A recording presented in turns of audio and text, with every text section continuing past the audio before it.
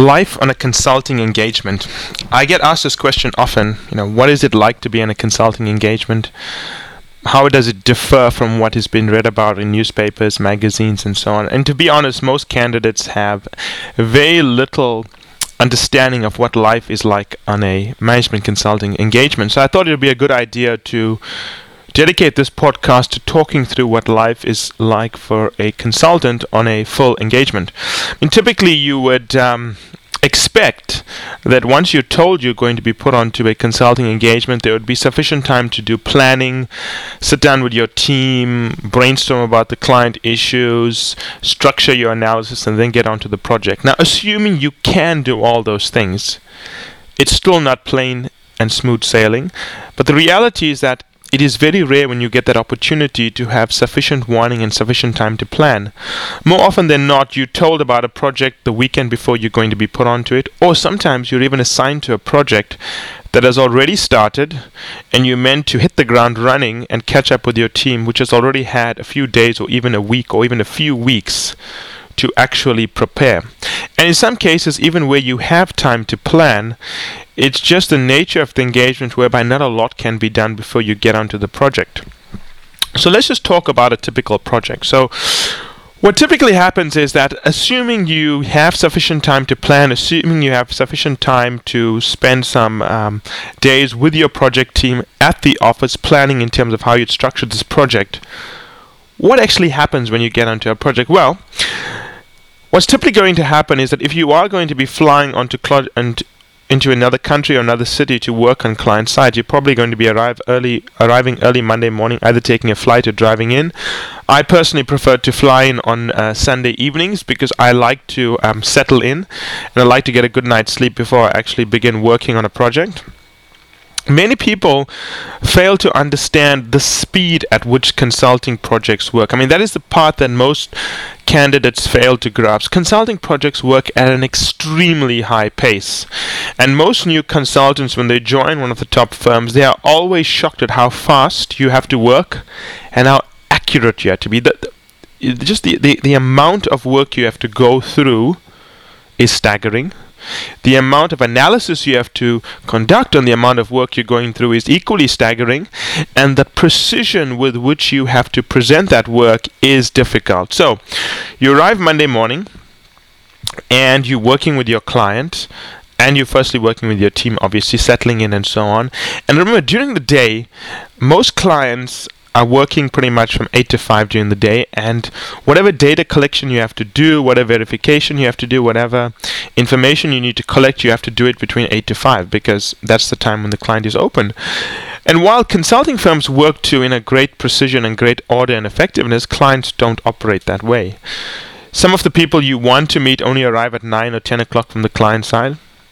If they arrive at 9 or 10 o'clock, it's pretty obvious that they're going to be working on things besides the project. So what's urgent to the consultant may not be urgent to them, and it takes time to get the information you want. So what I found is that pretty much from 8 to 5, you're working with your team and you're working with the client to collect information.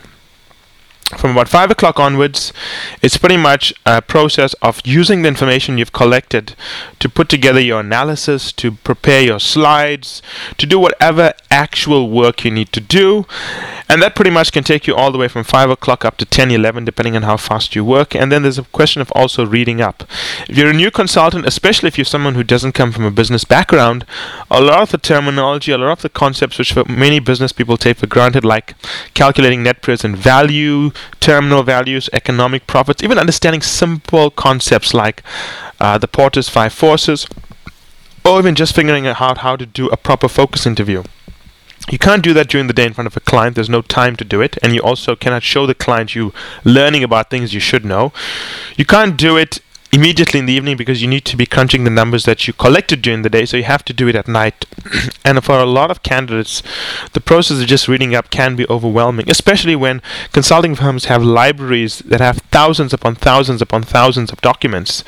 So it's not a question of just saying, give me everything you have and I'll read it. You have to be quite careful about selecting what it is you need to read and picking the right document and structuring your work very well. So in a typical day that, say, starts from about 7 o'clock in the morning, going all the way to about 12 o'clock at night, is pretty packed. I would say the whole day, typical client hours will be spent at the client and working with your team. In the evenings, you'll be crunching your numbers, checking up on stuff, making sure the analysis is right, and at night, you've got to be reading up on things. And obviously, when you arrive at the client site, you've got to prepare the analysis you want to run.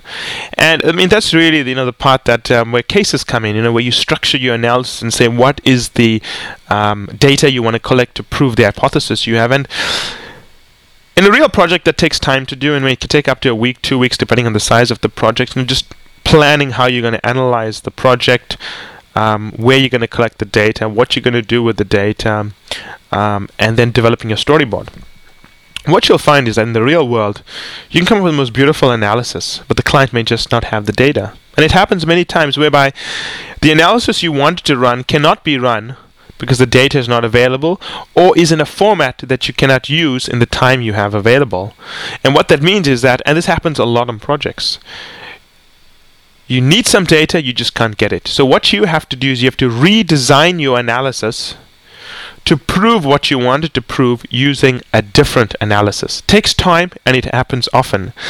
Beyond that, the data may just not be available. I mean, I've worked on projects in Brazil, for example, whereby I need to collect some information from a facility somewhere in the middle of the country, and I remember arriving there after a horrible flight.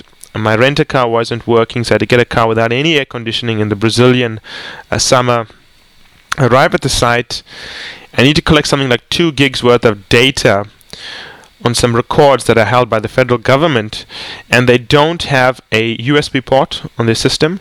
They don't have a CD cutter. They only have a floppy disk. I don't know how many of you have seen a floppy disk. Many of you won't even know what a floppy disk is. A floppy disk drive belongs in museums today.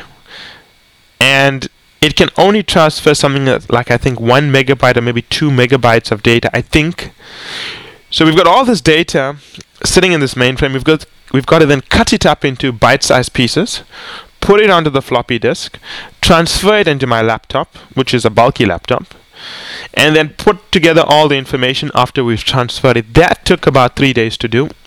And then I had to figure out how to put it back together and then do my analysis. So there's this myth that, the data you need will be arriving to you in the format you need. No, I can honestly tell you that it is a lot of work and really, really difficult work, not just to collect the data, but to also prepare the data for analysis. I mean, those people who have science backgrounds know that preparation of data and treatment of data is actually more important than the analysis you run to test your hypothesis, and it's no different in management consulting.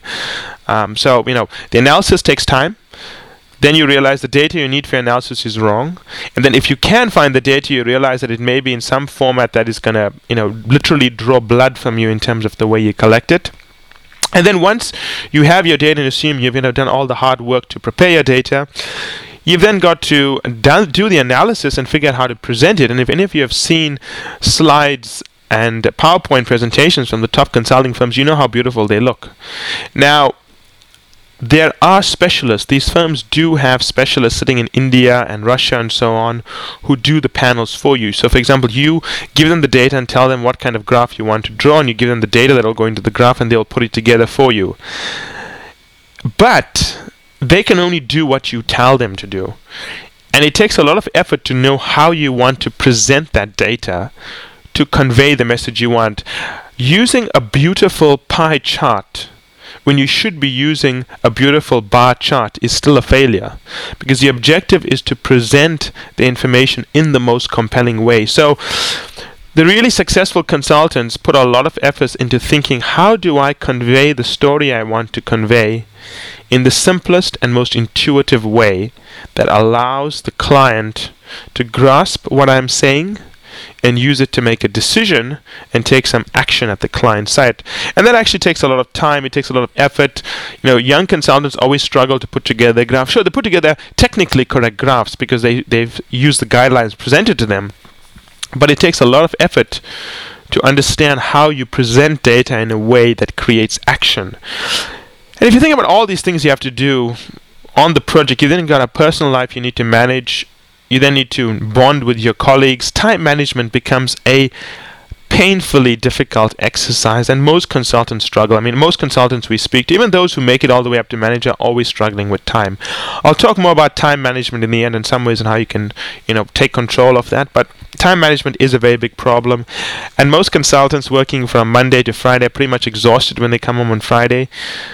They don't want to do anything but rest and probably do their laundry, and most consultants don't even have time to look at the bills coming through. They're late on payments, not because they don't have the money, they're obviously well paid, but they just don't have the time to do the admin to get things done. And thankfully some banks are now open on Saturdays, so you can go in and do your banking. But to be fair, once you've been working for probably 3 or 4 weeks with the long hours of consulting, when weekends come through, you pretty much don't want to do anything but just sit down and relax and spend your weekend at home. Beyond that, you also have to be active in the way you manage your relationships with your colleagues, with your engagement manager, with the associate principal or principal, and even the partner on the project. If you don't actively manage the relationship, then you are not building the bedrock on which a successful consulting career can be built. And building a relationship is difficult. Under stress, you sometimes do things that you don't realize are hurting a relationship, but in the long term, they create friction in relationships. You have to be really aware of the kind of behavior and the kind of impact you're having on your team, and think very carefully about this. And I do know some consultants we currently work with who take this very seriously. It's an energy draining process to manage that, because at the end of the day, given the amount of stress you're under, a little thing you do can piss off someone next to you because they're just so highly strung. On the other hand, something someone else does can upset you even more because you are so highly strung. And it takes a lot of energy. It takes a lot to maintain this calm atmosphere in a project room. And I'm sure people say, but everyone's a professional. But believe me, I've been in projects. I'm a career consultant, and it is difficult. And more than that, imagine you spend the whole week having breakfast with your colleagues, lunch with your colleagues, working with your colleagues, dinner with your colleagues. You have no time to be yourself. And what happens with some people is that things that they would normally do in a private setting, they tend to do it around their colleagues because they just don't know how to control themselves. And it's very important that when you are on projects, you find some time, even if it's 30 minutes before breakfast, just to de-stress and spend some time by yourself. And finally, of course, you're dealing with clients. Clients who have been told that this project team is costing us $300,000 a week for a small team, and we must make sure that the consultants give us everything we need. So you've got a client who's watching you like a hawk and expecting to extract every piece, or every granular of information and insight that they can get out of you. And dare you show any weaknesses in front of the client, they will use it as an excuse to say you've added no value. So you've got that additional glare. And when you're a new consultant, you're always worried that if you show any weakness, the client's going to complain to the engagement manager or to the partner, and you're going to end up looking weak. So it's really stressful. And beyond that, the core of management consulting is validating whatever you do. So if you have to put forward a recommendation or a insight, and if it adds any value, it's obviously going to be something unusual which the client hadn't seen before, which means that you have to be able to convince them it's true, which means you have to validate it. Validation means getting someone from the client side and from your team to look at the data and make sure it makes sense. And it's difficult to get clients to validate your data because sometimes clients don't want to validate it. Sometimes they don't agree with what you're saying. Sometimes they want more information. It takes a lot of skill. I mean, each of the points I spoke to now about how to do studies, how to collect data, how to analyze it, how to present, how to manage time, how to manage relationships, how to validate data, they're podcasts all in themselves. But together, it explains the life of a consultant, which is very, very difficult and very, very stressful. And to be fair, not every consultant's life is like this. I mean, that's a myth that I think consultants would like to present of their lifestyle, to try to explain why they work such long hours. But to be fair, my first 1 to maybe 2 projects were like this. By the time I got to my third project, I realized that I need to stop relying on other people to tell me what to do. I need to rely on myself to draw in expert opinion where I needed help, but I cannot rely on a partner who's not involved in this project to expect to guide me on exactly what I need to do. That is impossible. Each project is different. Each client situation is unique. Even if we've done a cost reduction exercise for 15 different insurance companies in the past, this client will be different. So by the time my third project came ahead, I said, I'm going to take responsibility for this. The buck will stop with me. I will plan what I need to do, communicate clearly, make sure my engagement manager knew what I was doing, build strong client relationships with the client earlier so that I could come to them later when I need help, and take responsibility for delivering what I needed to do. And that particular project, which was my third project, I spent the first week and a half just planning what I'm going to do and building relationships with the clients. And I did tell my engagement manager, look, for the first week and a half, I'm just going to be planning stuff. I'm just going to be deciding how I'm going to run the analysis, what's my storyboard, why I'm collecting this data, what my hypotheses are, structure the analysis I'm going to run, build a strong relationship with the client, and so on. And to be fair, that project, I used to arrive at 8:30 on site at the client site, but not later than that. Work solidly from about 9 o'clock till about 1 o'clock. I found it worked best then. Update my project manager, meet with the client, give him an update. And my strategy was simple: do the work so I could show the client I've done some work later in the day, so they could always see progress, a psychological trick I was using with them. And I should be done with my work about 5:30, 6 o'clock, and I'd be helping my colleagues with whatever work they needed to do. And sometimes they didn't need work, so I'd go home.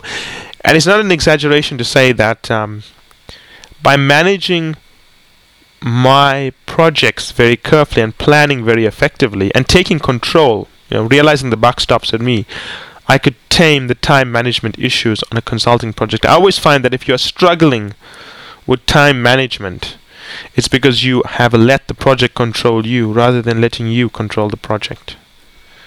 Hopefully you've enjoyed that podcast. If you have any questions, let me know and I'll be happy to follow up. Thank you.